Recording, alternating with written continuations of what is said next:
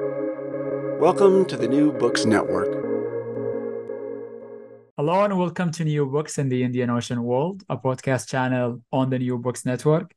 This podcast is for listeners who want to sail the waters of the expansive Indian Ocean to learn about its past and present. Thank you for joining me. I'm your host, Ahmed Al-Mazmi, a PhD candidate at Princeton University. And with us today is Dr. Noor Sobers Khan, the former director of the Aga Khan Documentation Center, which is a research center and archive of Islamic visual culture and urbanism at MIT.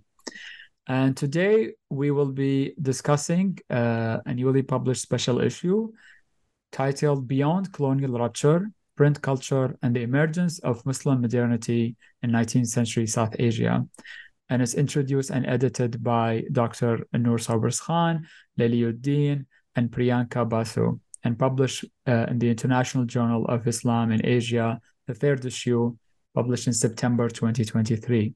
Welcome, Noor, to New Books in the Indian Ocean World, and thank you so much for taking the time to talk about the issue. Not at all. Thank you so much for having me. It's a real pleasure to be here. Happy to have you. First, we would like to learn more about the editors in this case. So if you can say a few words about yourself, that is where you grew up, how you became interested in this theme and field of study, and if you would like to mention any mentors or books along the way. Sure, absolutely. So I think before we dive in, I just want to also send a huge thanks to my co-editors who worked on this special edition that we're going to talk about today with me, Drs. Leliuddin and Priyanka Basu, who also worked together with me at the British Library and were part of the big AHRC project that led to this publication. So, anything I say today about print in South Asia really is the result of kind of collective intellectual effort. So I just want to acknowledge that at first, of course, any errors remain my own, but this was definitely a group effort. As for me, let's see. So I was born in the States and grew up there and then wound up studying in the UK. So I did it was still called Oriental Studies then for my undergraduate degree at the University of Cambridge. I did Arabic and Persian and then went on to do a PhD at the same institution. So now, we're going to talk about South Asia today, but my original research, really I'm a social and cultural historian of the Ottoman Empire. So I did my PhD on it was a socio-cultural history of the 16th century Ottoman Empire, focused on slavery and manumission. And then as a result of working on archival and manuscript sources very intensively, I got very interested in Islamic codicology and paleography. And that was kind of my gateway drug to working as a manuscript curator. So after I finished my PhD, I went to work at the British Library. My first job there was working in the Persian section on the Persian manuscripts. Then, after that, where did I go? I worked at the Museum of Islamic Art as an Islamic art curator. Then I returned to the British Library in 2015 to take up my position as head of the South Asia collections, where it was a pleasure to serve for around 6 years. I was there responsible for the South Asia collections and working with a really fantastic team of curators.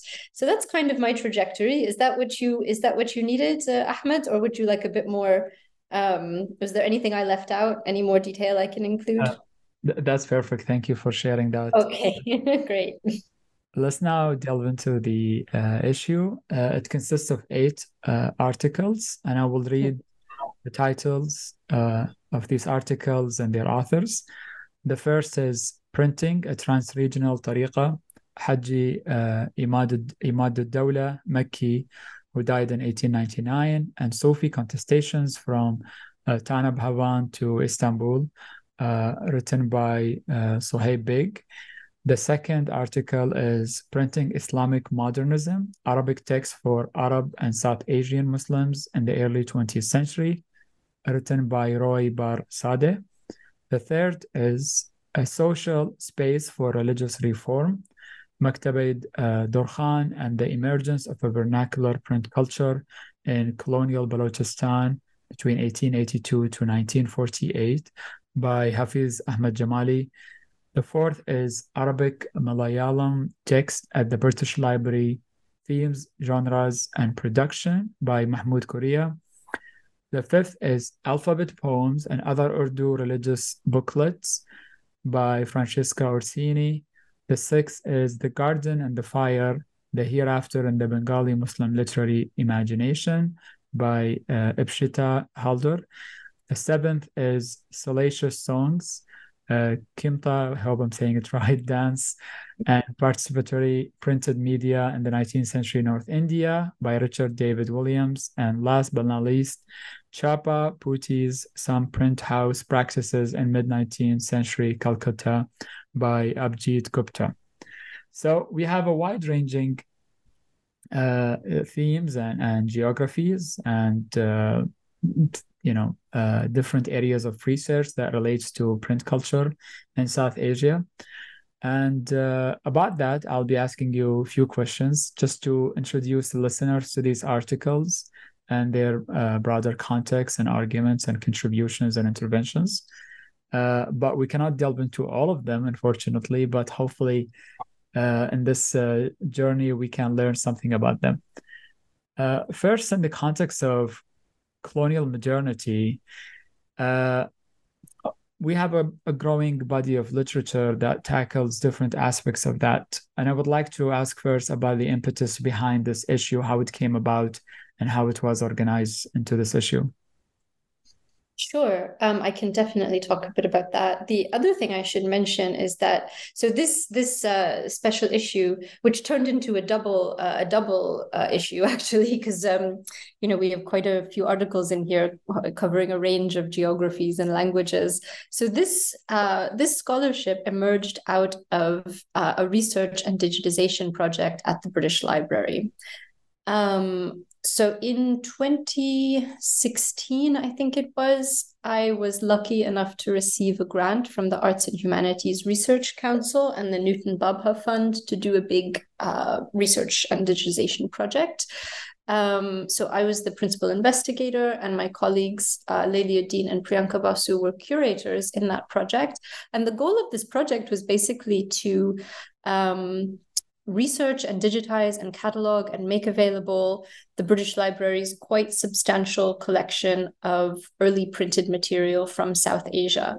So as some of you who are listening may know, the British Library, as a result of basically what amounts to colonial legal deposits. So in 1876, you have it was the Registration of Books Act, and you had to fundamentally, it required publishers in South Asia to give one copy of everything they published in South Asian languages to the British Museum, to the then British Museum and the India Office Library. Those two collections then came together to form the collections of the British Library. So as a result of that, the institution had a very, very rich collection of, I guess, what could be called gray literature. I mean, it was a very, very wide-ranging selection of titles that hadn't really survived elsewhere because they weren't necessarily deemed worthy of collecting. So it's everything from, chapbooks to, manuals on hygiene, to instructions for how to set up a printing press, to popular literature, instructions on how to make talismans, religious literature, reform literature. Really every genre of popular printing and writing you can imagine is kind of captured in this collection. So this project, which was called the 2 Centuries of Indian Print Project, the goal of it was to make these materials more accessible.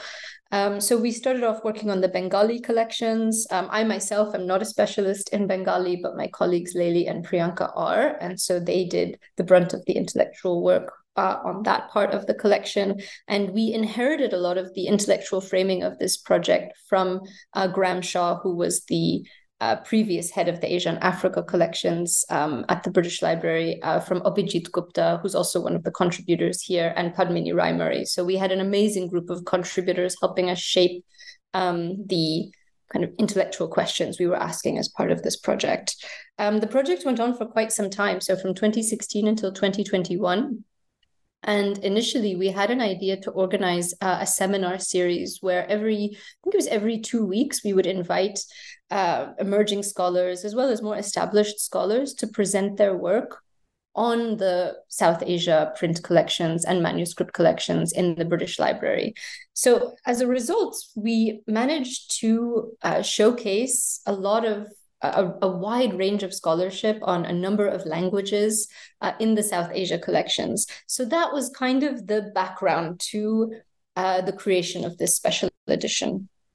We also did a workshop in 2018 where we specifically asked these questions around the relationship between the advent of print in South Asia and colonial modernity, and whether the introduction of print constituted a kind of an epistemic rupture, or whether there are elements of continuity that can be identified in terms of what's being produced by way of intellectual, both in terms of kind of intellectual history, as well as the form and visual and aesthetics of print. So that's kind of the genesis to this. And that's also why you'll notice as you look through the titles, we aimed for a wide variety in terms of the languages that we captured in these articles. So we have some of the languages that have been very well studied, such as Urdu or Bengali, in terms of print culture, but we also aimed to present research on languages and geographies that are a bit less examined. For instance, the publication of Persian Sufi texts in, and the relationship with Makkah and the circulation, which is in, Sohaib Beg's article, the circulation of texts on a much wider geography than South Asia, but that are fundamentally tied to questions of modernity in South Asia. As Hafiz Jamali's article on print in colonial Balochistan, for instance, looks at a range of, like the advent of print in a range of languages that have heretofore been neglected in scholarship. And arguably the same thing with Mahmoud Kouria's article on Arabic Malayalam texts, which introduces a corpus of texts in the British Library that, again, had not really been examined very closely by scholars. So I hope that gives you a sense of the reason for the quite wide variety and some of the questions that we asked in this special issue. Right. It's really amazing how you brought all these scholars together to think about this question. And regarding the overall framework of this issue, the issue challenges the concept of epistemic rupture. Could you please elaborate on this concept and how this idea is critiqued and what nuances emerge when examining continuities and changes in the Islamic knowledge economy? Yeah, absolutely. So we were specifically looking at production of texts by Muslims and in a Muslim intellectual context in South Asia. So, gosh, a lot of nuances emerge. And I would say so the thing is, I don't think the main overarching argument that you can identify throughout all of the articles and the introduction, the primary argument is that obviously the question of print being introduced into South Asia isn't as simple as the creation of an intellectual rupture. There are a number of elements where you can say, for instance, the introduction of print actually gave new life to certain genres of intellectual production that we as moderns would consider perhaps to be, quote unquote, enchanted, although obviously that's a whole other discussion about, what that term implies. At the same time, the introduction of print allowed for the dissemination of scribal practices in the forms of lithography, for instance, and the dissemination of manuscript culture as well, certainly in the Urdu sphere or in works that are produced in Perso-Arabic script. The introduction of print actually allowed for the proliferation of a number of types of knowledge production that would be considered kind of pre-modern in the sense that they don't adhere to a kind of, rationalist, reformist agenda. So I would say that's one thing that you can identify in all of the papers. But what I like about each of the articles is that each one has very much its own specificities according to the context, the language, the type of production that's being examined. And I think each one identifies some idiosyncrasies of the type of production that they're looking at. Like I found Richard Williams' article particularly interesting insofar as it traces, it looks, at the way that this particular type of, kind of salacious song is linked to kind of Islamicate cultural practices in 19th century North India, and kind of what, how that can be seen as a rupture, but then it draws on earlier traditions, and at the same time becomes a kind of canonized form of music by the time it reaches the Caribbean. So again, it plays on this idea of like, okay, what actually does this constitute a rupture? Does it constitute actually the creation of a new genre? And then the creation of this new genre of dance and music itself becomes canonized as a kind of classical form of musical production. So, and I think each article explores these kinds of nuances, in their own way. So, for instance, Hafiz Jamali's article I thought was very interesting because it looks at the way that, so his follows a slightly different argument insofar as he looks at how the introduction of print culture in Balochistan actually does promote a reformist agenda, which largely adheres to, in many ways, the kind of received argument of what the introduction of print culture does in colonial South Asia, and yet he examines how the introduction of different forms of typography might have altered, intellectual production. So again, I would say each article looks at a very specific context, and each one brings out the specificities of that context that do in some way relate to the overarching argument. But I would say it's difficult to generalize across all of them. Right. It's probably unfair to ask you to synthesize and try to bring all of them, under one umbrella. And there is quite rich diversity in print genres and languages, as we've mentioned. But I think it's also helpful to think about these, grand narratives and how we are arguing against them. And one of the persisting one is the argument against that colonialism brought significant rupture in the way Muslims have been interacting with text. So can you please delve deeper into the ways the pre-colonial practices and cultures of writing and reading persisted in the print landscape, especially in terms of text copying, adaptation, and circulation? Yeah, absolutely. And I might actually, if you don't mind, to answer that question, I think I also have to draw on some scholarship outside of this specific special edition, if you don't mind, because you have some really interesting. So you have a lot is kind of going on right now in the field of the history of print and the listeners will appreciate. Yes. Yeah, exactly. So you have really excellent work by Megan Robb and Pranav Prakash. Amanda Lanzillo is doing really interesting work on the history of lithography, and kind of the relationship of labor actually in scribal practices to the production of print. So, and also I have a couple of articles outside of this that address that exact question, the themes of which are definitely present in this article. But in very general terms, what I can say is that the survival of kind of pre-modern, or I guess you could say pre-print practices of intellectual production in terms of the copying of manuscripts, in terms of glossing, in terms of production of colophons, or even the way that the title page will look by way of illumination and the layout on the page, which I would have to say Mahmoud and Roy's articles both touch on that, and touch on that point actually of the kind of continuation of very specific of visual tropes that are specific to Islamic manuscript production in print culture. So there's definitely a continuity in that respect. Many of the scribal practices also continue. And again, I think Roy's article is really interesting. It addresses that particular point and looks at the ways that scribal practices, or not so much scribal practices, but the visual quality of print, the way that it might appeal to different audiences and draw on different aesthetic registers. So he talks about the use of kind of naskh versus nastaliq, and typography versus lithography to appeal to audiences that had been kind of habituated to a kind of visual engagement with texts. He kind of gestures at this argument that a South Asian Muslim audience would expect a certain type of nastaliq script, for instance, and so even printed texts would cater to this. in order to make the text more aesthetically appealing.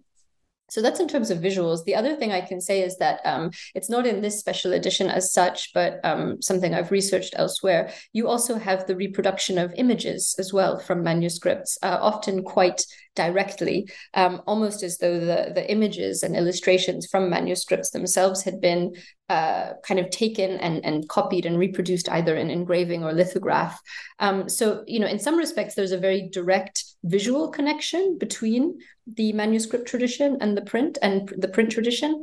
In terms of content, in many cases, you do have, the introduction of reformist texts, and it's a completely new intellectual endeavor. At the same time, I would say what you also see is a proliferation of whatever existed in manuscript form, right? So the full gamut of genres of Islamic intellectual production that existed in pre-modernity, you find them in print as well, and often they're very popular. So if you take things like magical practices and casting spells and things that are not necessarily considered to be high literature as such, and in many ways, if you actually look at the volumes themselves, they're kind of very practical manuals for divination. They just give instructions. They're not necessarily even theoretical. If you look at those, and again, I mean, if we're taking this category of enchantment at face value, they're definitely enchanted texts that indicate some kind of continuity with pre-modern practices, although that, of course, put that between brackets and put a question mark next to it. But what you see is that this type of textual production absolutely proliferates with the introduction of lithography. So if we're looking, if we're judging the popularity of a text based on how many times it gets published and how many editions it has, you'll find that, this kind of text, which was obviously very kind of lowbrow and popular, gets reproduced widely in print, and probably, I would guess, would have circulated much more widely in print form than in manuscript form, just because it's easier to produce more copies. So, I mean, this might be an example of how this idea of the introduction of a rupture is perhaps turned on its head. The other thing I would say is, just to complicate this idea of rupture and complicate the idea of enchantment a bit, the other thing I would say is that what I've seen is that you have the emergence of new genres as well in print, which again was not uncommon in manuscript either. Obviously, you would often have authors basically taking and adapting, anthologizing different texts and putting something together to create a new treatise. But I feel like the speed at which that happens accelerates with the introduction of print in South Asia. And so you see a lot of these very popular texts that produce, they do cite their sources. They'll say, oh, I took, this paragraph from this manuscript and this chapter is taken from that manuscript. And then they kind of remix it and put it in and publish it in print. So, there's an argument to be made for continuity, right? These kind of pre-modern, elements of Islamic intellectual production are finding a new life and, proliferating and being kind of remixed into new forms.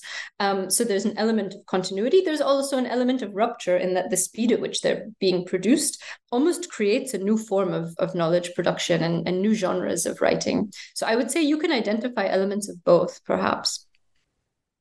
Indeed. And if I may add more works to that bibliography, I would recommend listening to my conversation with Christopher Ball, where we talk about the edited volume on colophones for more than an hour, Arabic specifically in South Asia, but also the work of Nal Green, Bombay Islam, is very useful in this regard. So in thinking about the role of new technologies and networks on religious activities and authorities, we also come to think about verticalization of Islam and new Muslim publics. And the issue grapples with this theme and its role in shaping new Muslim publics. Can you please say more about the significance of this process and its impact on the formation of new geographies and imaginaries within the Islamic framework? Yeah, absolutely. And I would say that is one of the major themes of the special edition that we tried to bring out, is this question of the vernacularization of Muslim knowledge production and how it intersects with print. So I think, there are some great examples of that in in this special edition, especially Ibshita Halder's work on the Bengali Muslim literary imagination, Francesco Orsini, who looks at Urdu religious booklets, and who else? I think also Suhaib Beg's article is a good example of that as well. And Mahmoud also, Kuria, whose work looks at the creation of a kind of intellectual ecumene in the Indian Ocean through the production of Arabic Malayalam texts. So it's a theme that recurs throughout the special edition for sure. And, certainly, again, I think there's an argument to be made in both respects, and I might be about to say something quite controversial. We certainly, and one of the arguments that we make in this special edition is that, the introduction of print and lithography and the proliferation of literacy and the proliferation of the production of text goes hand in hand with a process of vernacularization. And I think that is true to a certain degree. However, I would also say that the continuation of the production of texts in Arabic and Persian also proliferates, but I would say for reasons of disciplinary boundaries and specific types of training, we don't look as much at Arabic and Persian texts, either in manuscript or printed form in South Asia, because of the way that South Asian studies as a field is constructed. So I would say yes and no. I would say there's an argument to be made both ways there. And perhaps, the next special edition should be on that, on this question of the continuity of these quote unquote classical languages in print in South Asia. Right. There is this divide between who does Persian and who does Indic languages. Right? Yeah, exactly. Okay. Yeah. And what you get trained in, depending on what, right. Which department you do your PhD in. But I think actually there's a big argument to be made for the continuity of Persian and Arabic intellectual production in South Asia, even after the introduction of print, I would say. Indeed. And this goes also for East Africa as well, between who studies Swahili and Arabic in the Arabic script and who only works on ethnographies or oral histories. So yeah, a part of it is academic training and part of it is legacies, I guess, of former scholarship. So some of the articles also tackle the link between the transnational or global connections and how that was impacted by the publishing of print materials, which contributed to these connections between the newly Muslim publics and their connection to the transnational Islamic community, right? Yes. I would like to think about that in connection to genres. We have unconventional genres. You've mentioned talismanry and occult sciences. You also have devotional poems and salacious songs appearing within Islamic print landscape. So how do these genres challenge or expand our understanding of religious discourse and practices within the context of print culture, both locally or transnationally? I mean, I think, what this special edition captures is the range of the way that kind of Muslim religious practices, how diverse they are, and how much they differ from language to language and geography to geography. So, I mean, one good example of, actually, a lot of these are a good example of transnational practices. I think Suhaib Beg's article is an excellent example, of the circulation of, Sufi texts from India all the way to the Ottoman Empire, and the creation of a kind of trans-regional Sufi tariqa through the circulation of text. And again, looking at, we have an article on Sufism, we have one about reform, we have several on reformism, one on dance, and sort of what are termed quote unquote vulgar songs as a mode of knowledge production that extends all the way from Bengal to the Caribbean. So certainly Mahmoud Kuria's article that looks at the way that texts shape an intellectual community in the Indian Ocean. So I mean, I think it's clear that the variety of religious expression gets captured through these different textual communities. And hopefully we've managed to present some of these and study and analyze them in the 8 articles that comprise this special edition. Indeed, and this impacts quite profoundly religious authorities, right? The proliferation of print materials impacted the traditional forms of religious authority. Would you like to mention any instances where new forms of authority emerged due to the advent of print? I mean, that's an excellent question. I have, I should probably give some already very well documented examples of that, but I'm doing a bit of research on this element of the kind of the circulation of manuscripts in South Asia, and when that comes to an end, the kind of space that it opens up for print and for religious reform. So I would say, in terms of the creation of new religious authorities, the kind of rise of print and the the way that it allows for reformist ideologies to take space in South Asia has been very well studied. But I think that what we also need to think about is the role that the circulation of manuscripts used to play, not so much, before the rise of reformism, in keeping, some of the, for instance, Sufi networks alive, or in keeping, different more local networks of knowledge production alive, that gets, I wouldn't say erased by the introduction of print, but certainly altered quite widely. And I'm thinking of things like, the Delhi collection, for instance, and the way that, this large collection of Arabic and Persian manuscripts circulated and kept a network of scholars connected, a specific network of scholars connected in a specific geography, and how, with the removal of that collection and how it was looted, and then, that kind of intellectual production and the circulation of texts gets in many ways superseded by the production of print, which then allows for new networks and new authorities to emerge. So I think that, we should certainly look at print and print production, but I think we also have to look at what came before it and how it alters that pre-existing landscape, which has been a little bit, I think, absent from the scholarship on print. Indeed. I remember while researching at the British Library, the Delhi collection kept coming up again and again. And I was wondering, what is this Delhi collection? What is this thing? Yeah. What is it?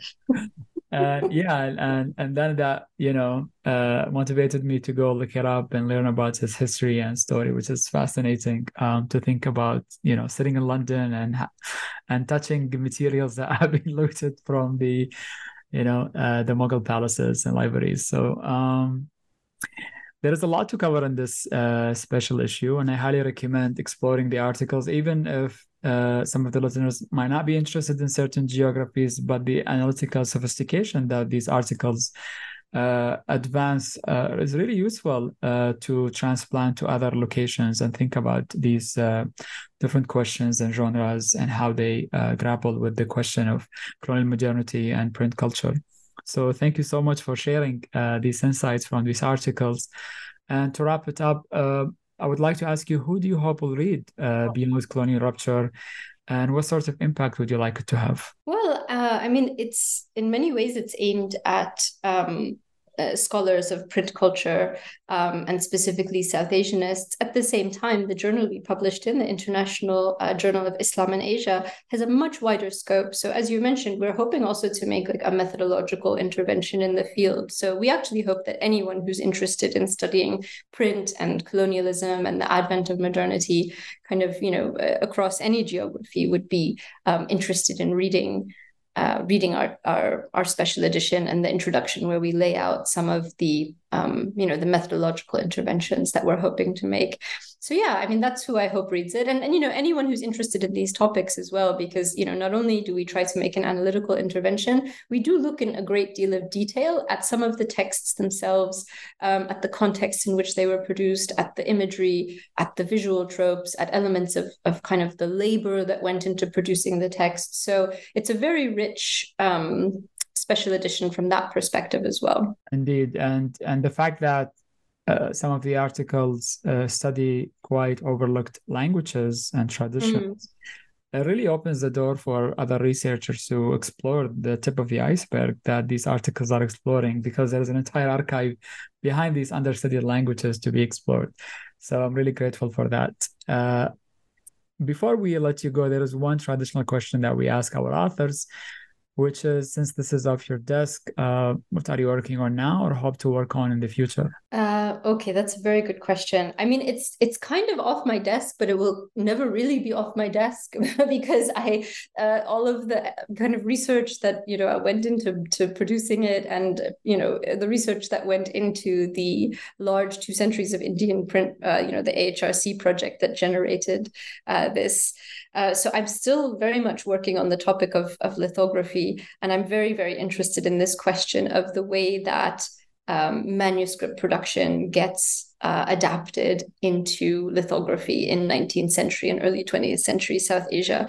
And there are some really fascinating examples of how it happens that can be traced very, very directly to very specific manuscripts.